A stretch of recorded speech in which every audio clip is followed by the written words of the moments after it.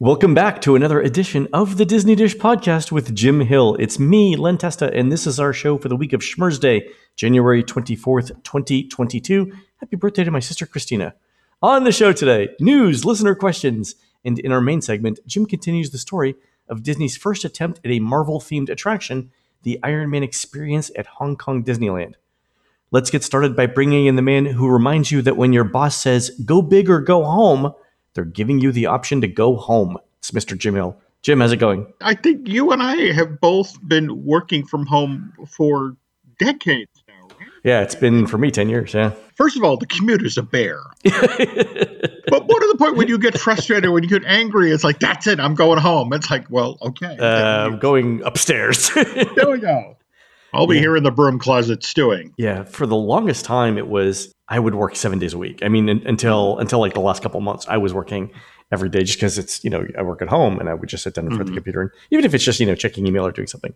But lately it's been like, you know what, instead of going downstairs and flipping on the computer because I'm bored, I'm going to go out for a walk. It's a better idea. Very wise. Yeah. The downside here is, especially in January with our driveway iced over, I step out to take a walk, and then it's a slip and slide out into the road. We each have our winter sports, Jim. I look forward to seeing you at the Beijing Olympics for that. There we go. Look for me in the luge. Okay. All right, Jim, let's do a quick shout out to subscribers over at disneydish.bandcamp.com. Thanks to new subscribers Thomas T. Forever, Carolina Girl, and Shelly W64, and the longtime subscribers Vernon Rollins, Melissa Ianata, and our old friend Gray Hazard from monorailnews.com. Jim, these are the skilled astromechanic cast members who fix the Millennium Falcon each time guests bring it back damaged while on Smuggler's Run. And I know you're thinking, Jim, why does Disney pay for the repairs when Hondo Inaka is the one running the operation? But apparently, damaging the Falcon triggers a rip some arms off response in Wookiees, and Disney's market research shows that guests without arms can't carry gift bags. True story. Boy, you actually picked a great week to do this. Have you been watching Book of Boba Fett? I've not. No, I'm actually going back through the original Star Wars movies to prep for March 1st and the Galactic Star Cruiser. But what's up with Boba Fett? I've heard it's good. It's not bad, but literally this week's episode, we finally got a Wookiee ripping off somebody's arm. Oh, it's the origin story of the phrase? I assume. So, how timely of you to zero in on this issue. Speaking of Disney films, I finally saw Encanto. Oh, and? Loved it. Thought it was fantastic. I was over, Chrissy made dinner one night this week, so I drove over to have it and I watched it with Gigi, her daughter. It was great. I mean, the songs are great. The color, the art in it is just amazing. Yeah, well, you mentioned the songs. That what's interesting is We Don't Talk About Bruno is literally, I think, the number one song in the country right now. And what's funny is there's this great story about writing the songs for the film, and they were trying to settle on the name for the mysterious uncle. And Lynn sort of slammed his foot down. It's like, no, it has to be Bruno, because then we can go, no. Just like musically. He can't. Yeah. We don't talk about Uncle Phil. Ill. No, it doesn't work. That's actually a great point. You picked the name to make the rhyme scheme work. There we go. So this is why they're professional songwriters. They know those tricks. This is true. All right, Jim, let's do the news. Folks, the Disney Dish News is brought to you by Storybook Destinations, trusted travel partner of the Disney Dish podcast. For a worry-free travel experience every time, book online at storybookdestinations.com. All right, Jim, Disney's saying that Woody's Roundup Barbecue, which was first announced in 2019, will open sometime in 2022. I think we heard summer. Is that what you heard?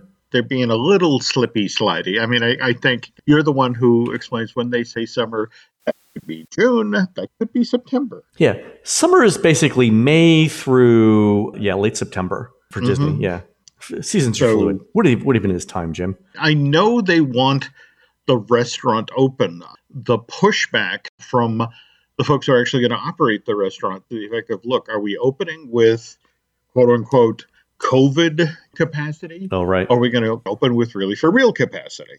And the pushback from management is like, nobody knows. Nobody knows. The answer is yes and no simultaneously. Yeah. Schrodinger's restaurant. But we clearly need this. The poor lunchbox facility. Yeah. It's really been hammered since this land opened to the park, and they could use the relief. And yeah, they're working on space around lunchbox now. I think to either add or improve the seating situation there, which frankly it lacks. But I think in general, I mean, the studios needs another sit down restaurant, so this will be good. Yeah. This will be great, but also making the folks at operations crazy. It's like you couldn't wait to do the upgrade of the seating of Lunchbox till after the barbecue place opens. Like, oh no. Yeah, it must be urgent and immediate. Oh God. All right. Also, we're getting a new gift shop, Jesse's Trading Post, over in Toy Story Land. So, Jim, a proper store in Toy Story Land. It's time. Yeah. It's time. Didn't they have the equivalent, though, back when it was Pixar Place? A little kind of walk-in store next to the Woody and Buzz meet and greet? Yeah, they did over in that area right now that was briefly also character greetings. There we go. Yeah, they did over there. But that didn't last very long. And that was sort of, I mean, anything in a dead end in a theme park is not going to get the kind of traffic that Disney's looking for. So, not at all. Not at all. So. All right, Jim, over at Epcot, have you seen the new nighttime show program that Spaceship Earth got for Festival of the Arts with Kermit and the Muppets singing Rainbow Connection? Was it your sister who posted the video who mentioned that it's okay to tear up when Animal comes into the song? Exactly. You know, I like the song. I like the effects. I'm not convinced it belongs in Epcot. I mean, don't get me wrong. I love the Muppets. I like the song a lot. It's something about it being in Epcot that I'm thinking like that doesn't feel right. Which is weird because, like we were just talking about Encanto, you know, I watched that film. I'm like, okay, we'll put Columbia in World Showcase and we'll do this and I'll be okay with it. Right. But Muppets and Epcot on Spaceship Earth just didn't give me the same feeling. And again, I like all the individual components, but it's like putting them all together. Not my thing. I don't know. This is the modern Disney company. You know, it's just sort of you look for places to shoe in IP everywhere. And there was one version of the redo of Journey into Imagination. It was built around the characters from Pixar's Inside Out. And there was one version that was written around the Muppets. Neither of them has gone forward.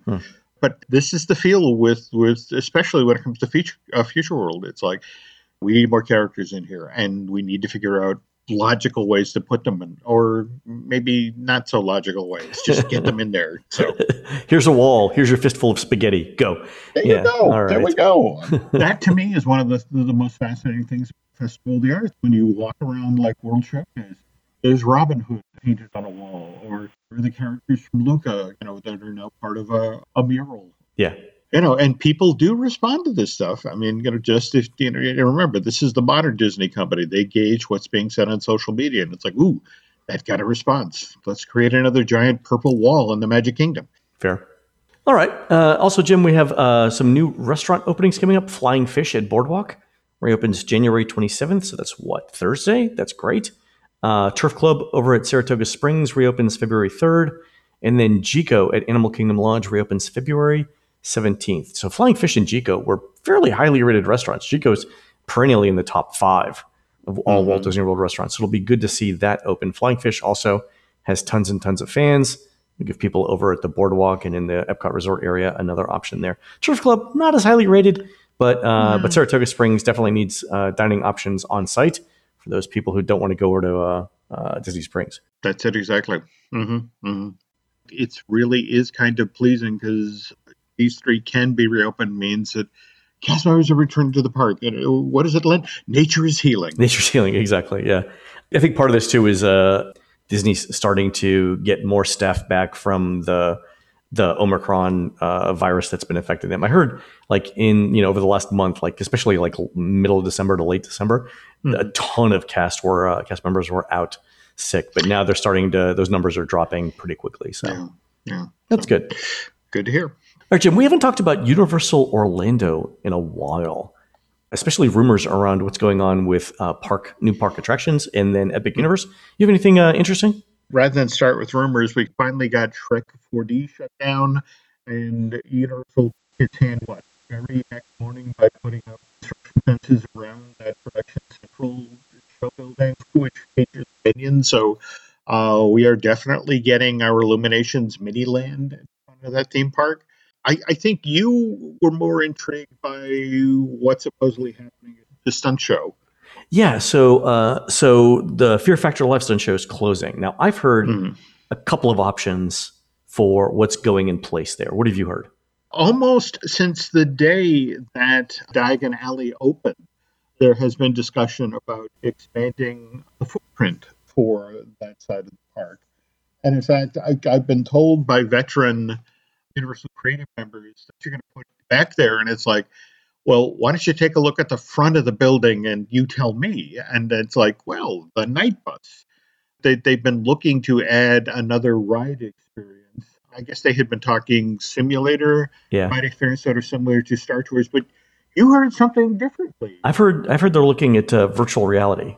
Like I'm not sure whether it's headsets or something else, but there are a couple of options with this. But the Knights Bus virtual reality ride makes complete sense, right? Because I mean, that's a no-brainer there. I'm not sure whether it's headsets, glasses, or whatever, but if you look at what companies like Oculus or Facebook are doing with VR, or what Apple is projected to do with virtual reality glasses in 2023, I think Universal is looking at this and saying the wearable technology is now small enough that it's not going to be super intrusive for guests to put it on and get it configured. So I think they're looking like, if Apple comes out with their device in 2023, by 2025, we'll be on Gen 2 or 3 of that hardware. And we can do a lot with that.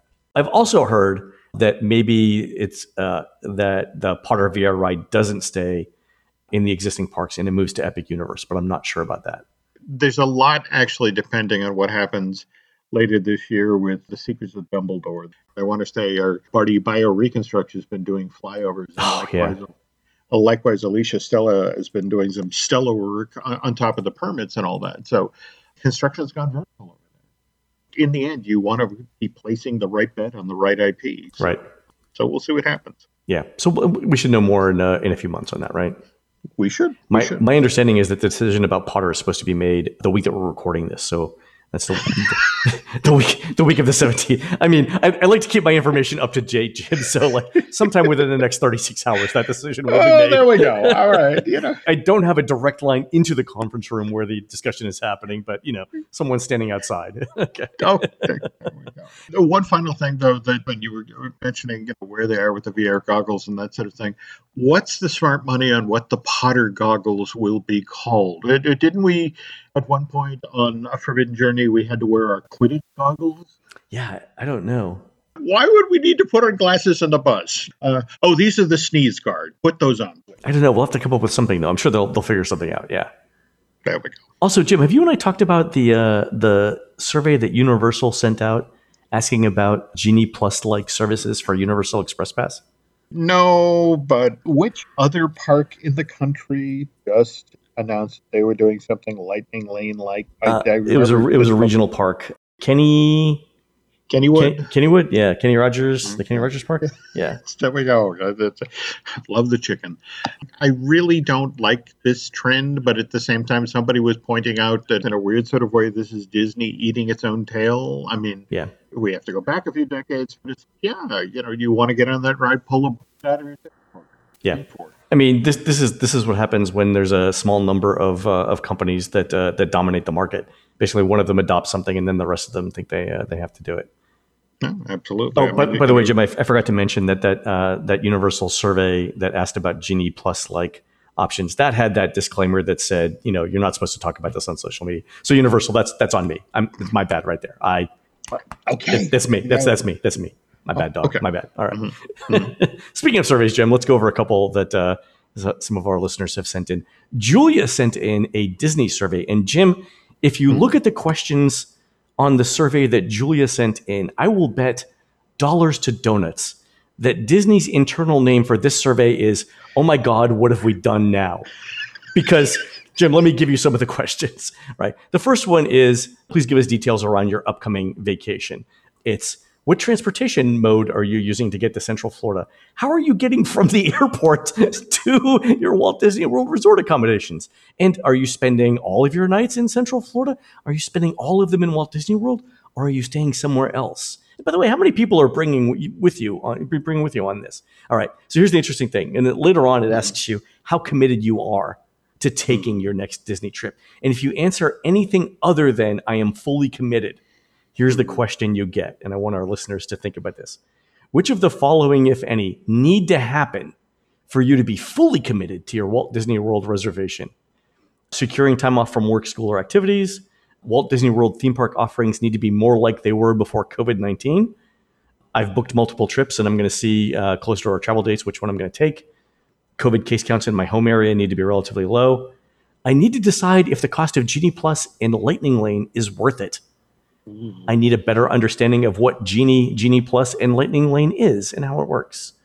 I need a special deal or promotion. I need COVID case counts in Central Florida to be relatively low. Oh my God, if they should never go into a Publix, Julia, never go into a Publix. I or my travel party need to be sure we feel comfortable traveling at that time. I need to decide if the cost of the trip is worth it. And I need vaccines or boosters available for members of my travel party. So, Jim, it's the ones that I think are interesting is we need to do more stuff like we were doing before COVID. I need to decide if the cost of Genie Plus and Lightning Lane is worth it. I don't understand Genie Plus. I need a deal.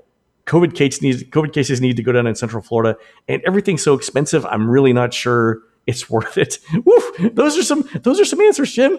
Oh boy! Wow. You know what they didn't have here though is you need to build more new rides, which I would have probably added.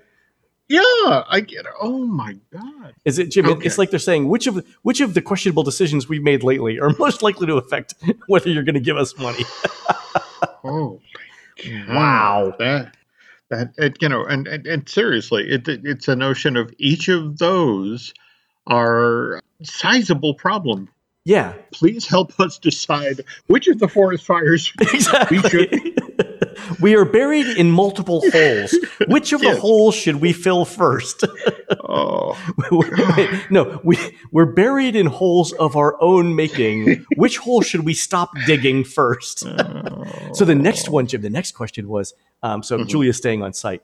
The question was, what was your mindset when choosing accommodations for your upcoming trip? Please use the slider to indicate on a scale from 0 to 10 how much you agree or disagree with the statement. So the 0 scale is, look, my hotel is just a place to sleep. I only value practical considerations such as location, room size, configuration, and cleanliness. Now a 10 would be accommodations are an extremely important part of the vacation experience. In addition to practical considerations, I want to be immersed in a unique environment that allows me to escape the everyday. And Julia, to her credit, answered that. So she went all the way to that. That has to be unique. And I think when you're in some of the modern Disney hotel rooms or the DVC resort rooms, there's a decent chance that absent some accent decor pieces, what you're seeing in that room could be at any other Disney resort, right? The inside of the Riviera could conceivably be, with a few minor artwork changes, the inside of the Grand Floridian or the Beach Club or something like that, right? Yeah. But the Wilderness Lodge is the Wilderness Lodge, and the Animal Kingdom Lodge is the Animal Kingdom Lodge, and no one would ever confuse those two with any other Disney resort, right? Granted. Absolutely granted. Yeah. The next question, the last one that I want to mention, this one is, which of the following items were very influential in your decision to stay at a Disney-owned resort hotel? So again, listeners, as I go through these little check boxes, tell me whether you would check that box. Number 1, hotel amenities, on-site dining, shopping options, swimming pool, and so on. Early theme park entry, which Julia checked. Extended evening theme park hours, which Julia did not check. Discounted magic bands. My preferred resort wasn't available. I liked the extended window for making dining reservations. I enjoy the complimentary transportation to and from the Walt Disney World theme parks and other popular destinations throughout the Walt Disney World Resort.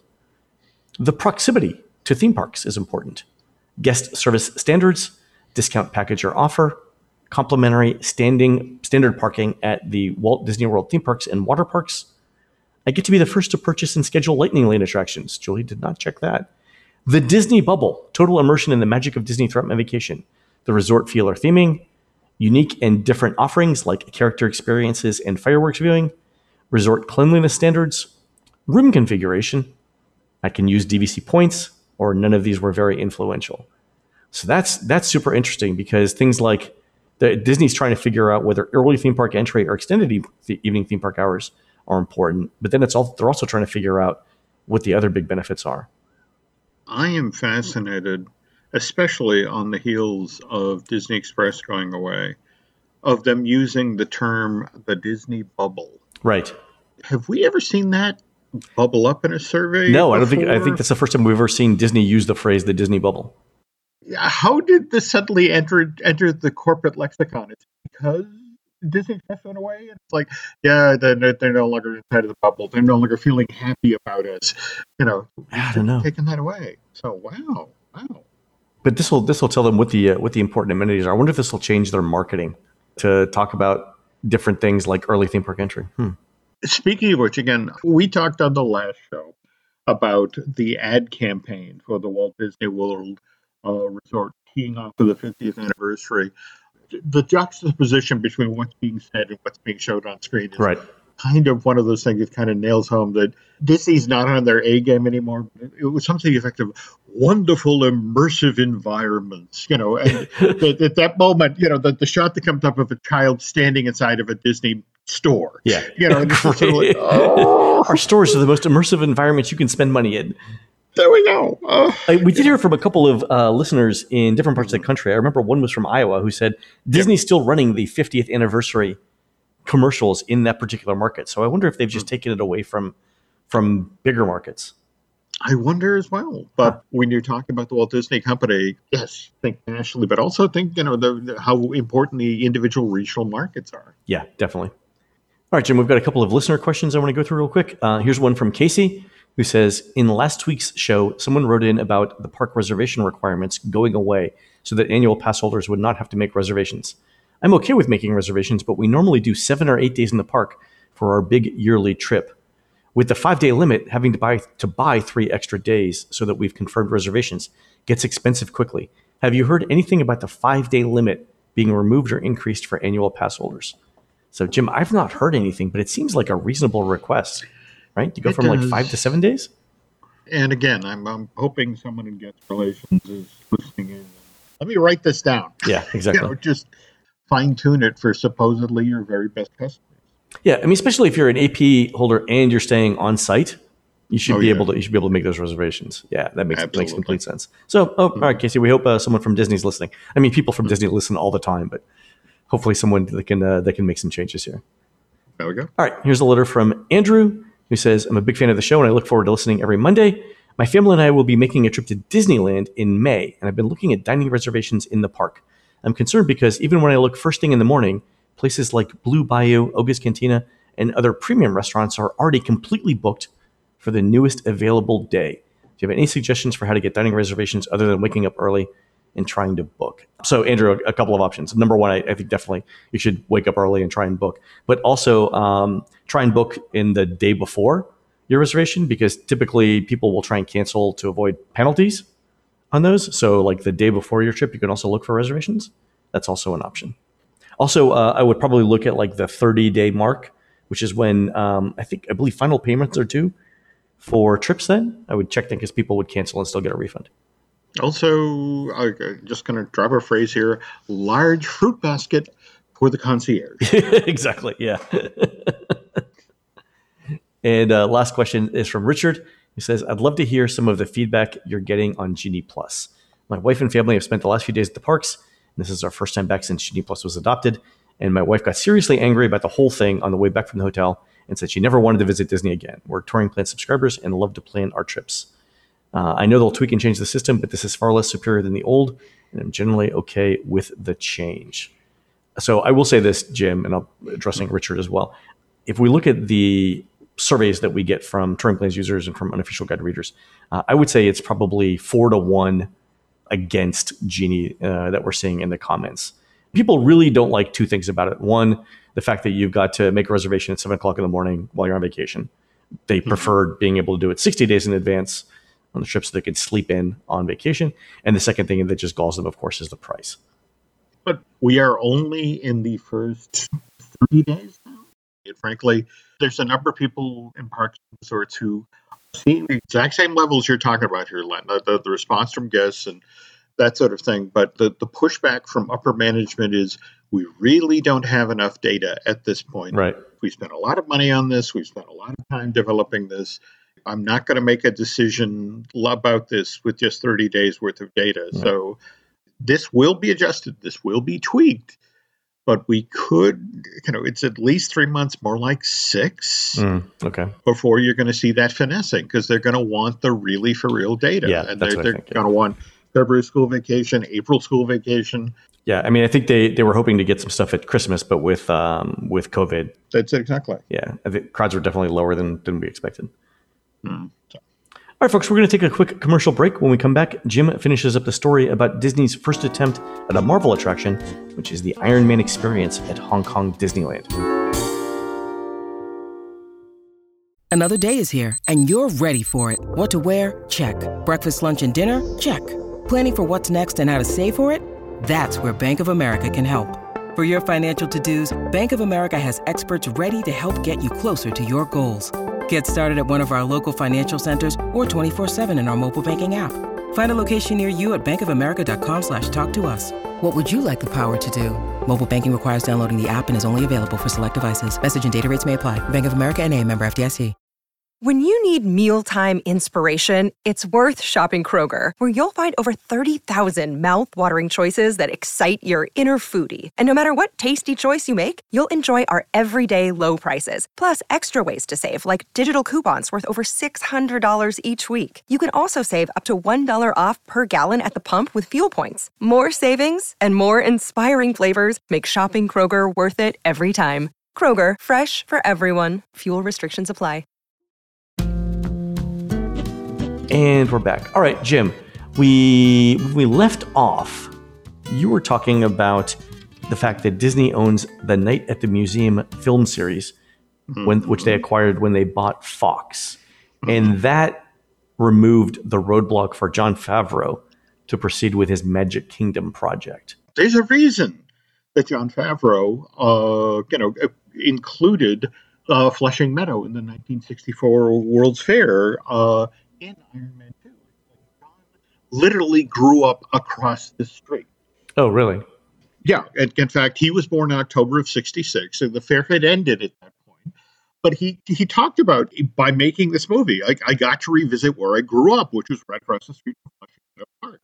The whole Stark experience in Flushing Meadow, the old fairgrounds, I grew up looking out my window at the remains of the 64 World's Fair. And so this is the way to represent that in this story. It's a love letter to Queens, and Queens doesn't get a lot of love. Queens does not get a lot of love, right?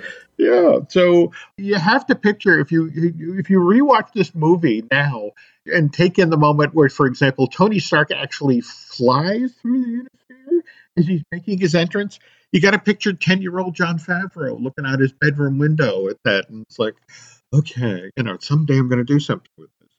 What you mentioned about the Magic Kingdom project that John's been trying to get going.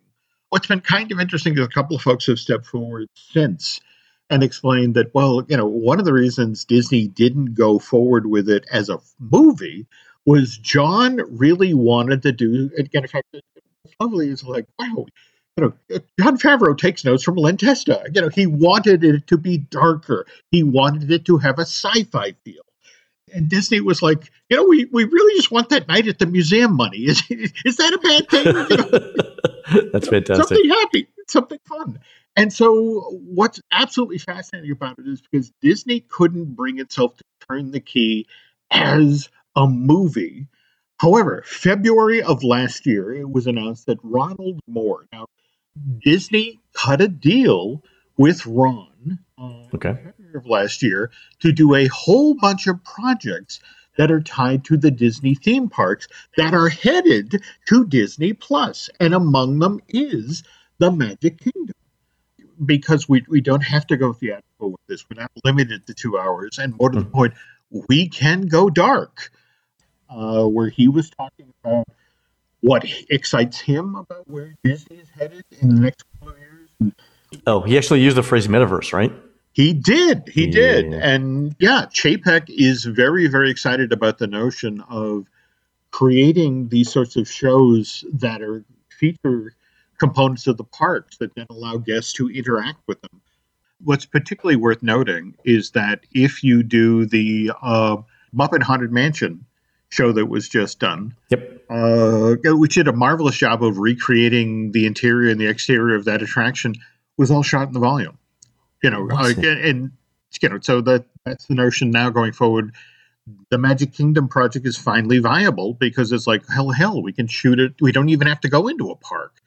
We can just shoot it on a soundstage. No, I think that's fantastic. What'd you think of that movie, by the way? I thought they did a great job. I thought Kirk Thatcher, who both wrote and directed that, I just would really like it if Disney Plus would give him shots at making some other Muppet theme park attraction things. So. Yeah, I mean, I thought it was a good. I'm sure the budget for this was relatively low, and it was like, we don't want to risk too much on the Muppets here. But for what likely the budget was, I thought it was a success. Was it the best Muppet thing ever done? No. Was it solid? Would I watch it? Yeah, I'd watch things like that. Yeah, so I mean, it's a good start.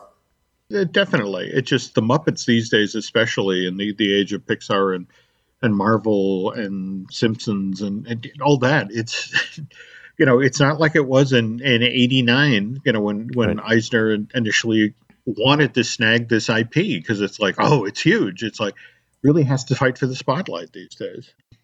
Well, anyway, okay, to get back to the Iron Man experience now. So we were just talking about the Stark Expo scene from Iron Man 2 and the whole notion of, well, wait a minute, if we're going to do this for Hong Kong Disneyland, how do we explain that the Stark Expo that was so clearly in this movie from 2010 was, set in New York? What's it doing here in Hong Kong? And it was John Lasseter, the then head of Pixar Animation Studios and Walt Disney Animation Studios, more importantly, the creative consultant for Imagineering, who basically cleared the way. He was the one who said, look, this is Tony Stark. At this point, he's a tech giant. He would obviously be borrowing a page from Steve Jobs. Yeah, he's like Steve Jobs with missiles, right? There you go. Set your Apple Watch for Afghanistan. So that was great. Hold on, I'm choking. Hold on 1 second. Keep going. Keep talking. Okay, all right. But face it, at this point, China's seen as an emerging market for tech. Stark Industries would obviously want to be in the middle of that, which is why Tony, in order to stake a claim on this market, would stage a Stark Expo over there one year. Sure. Not only that, but to really make it obvious to Stark Industries rivals that it was in it to win it, Tony would build a brand new Stark Tower right in the middle of downtown Hong Kong and then put a huge new arc reactor on the top of that building. So it's like, to Lasseter's thing, just look, he's Steve Jobs. That he'd make the big gesture. And more to the point, were people to quibble about, I'm walking to a theme park and the very thing you pointed out, to the effect of here's this tech company, Stark Industries, which from the movies, we've been told they're into missiles, they're into weaponry. It's like, what is that doing inside of a theme park? And the Imagineers, the answer they came up with was right from the company's history. And Ted Robelo, the creative lead on Iron Man, as the attraction over to Hong Kong, shared this. It's like, look, when Walt Disney built the first Tomorrowland, he had partners from American industry, companies like Monsanto, McDonnell Douglas, RCA. He used this opportunity to showcase a lot of their latest tech to the millions of people who were visiting Disneyland each year. If there's a Tony Stark, he comes up with some brand new tech that he wants to showcase, like in this case, the Iron Wing.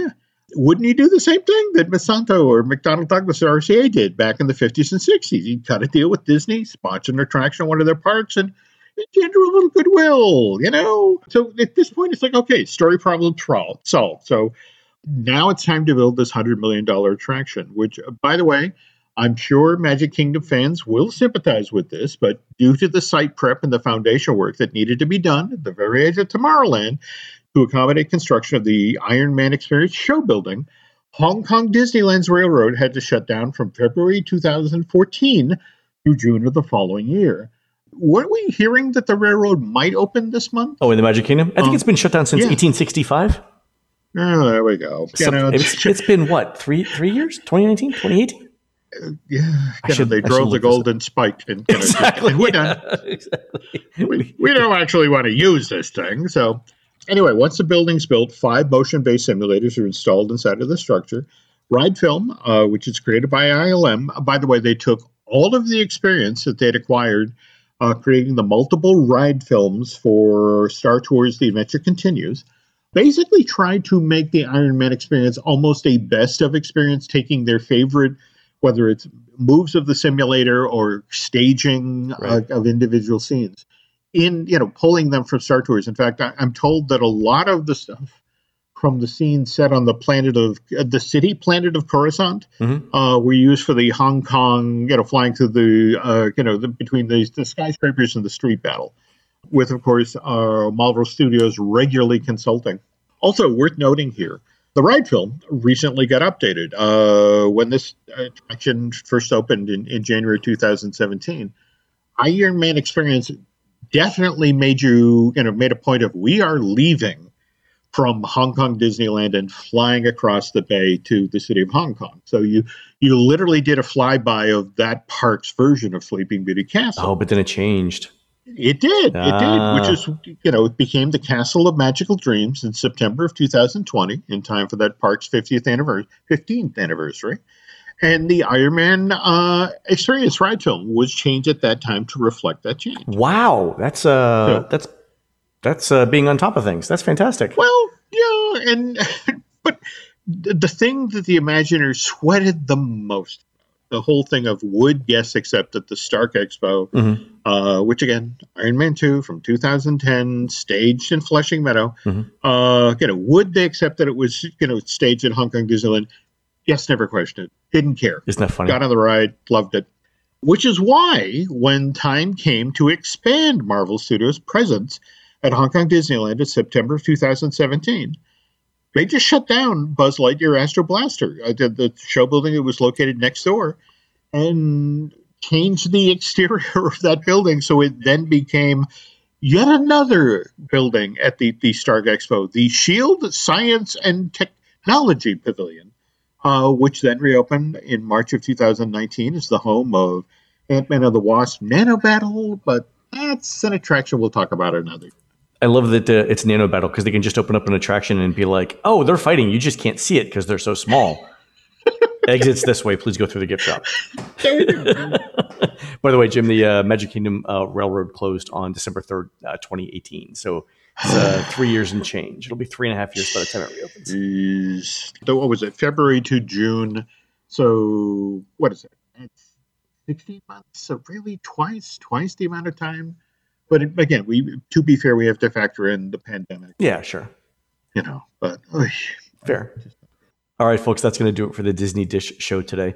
Please head on over to disneydish.bandcamp.com, where you'll find exclusive shows never before heard on iTunes, including live shows Jim and I have recorded in all 4 Walt Disney World theme parks. On next week's show, Jim looks back at the history of Epcot's Communicore, which closed on January 31st, 1994, to make way for Innoventions. You can find more of Jim at jimhillmedia.com and more of me, Len at touringplans.com.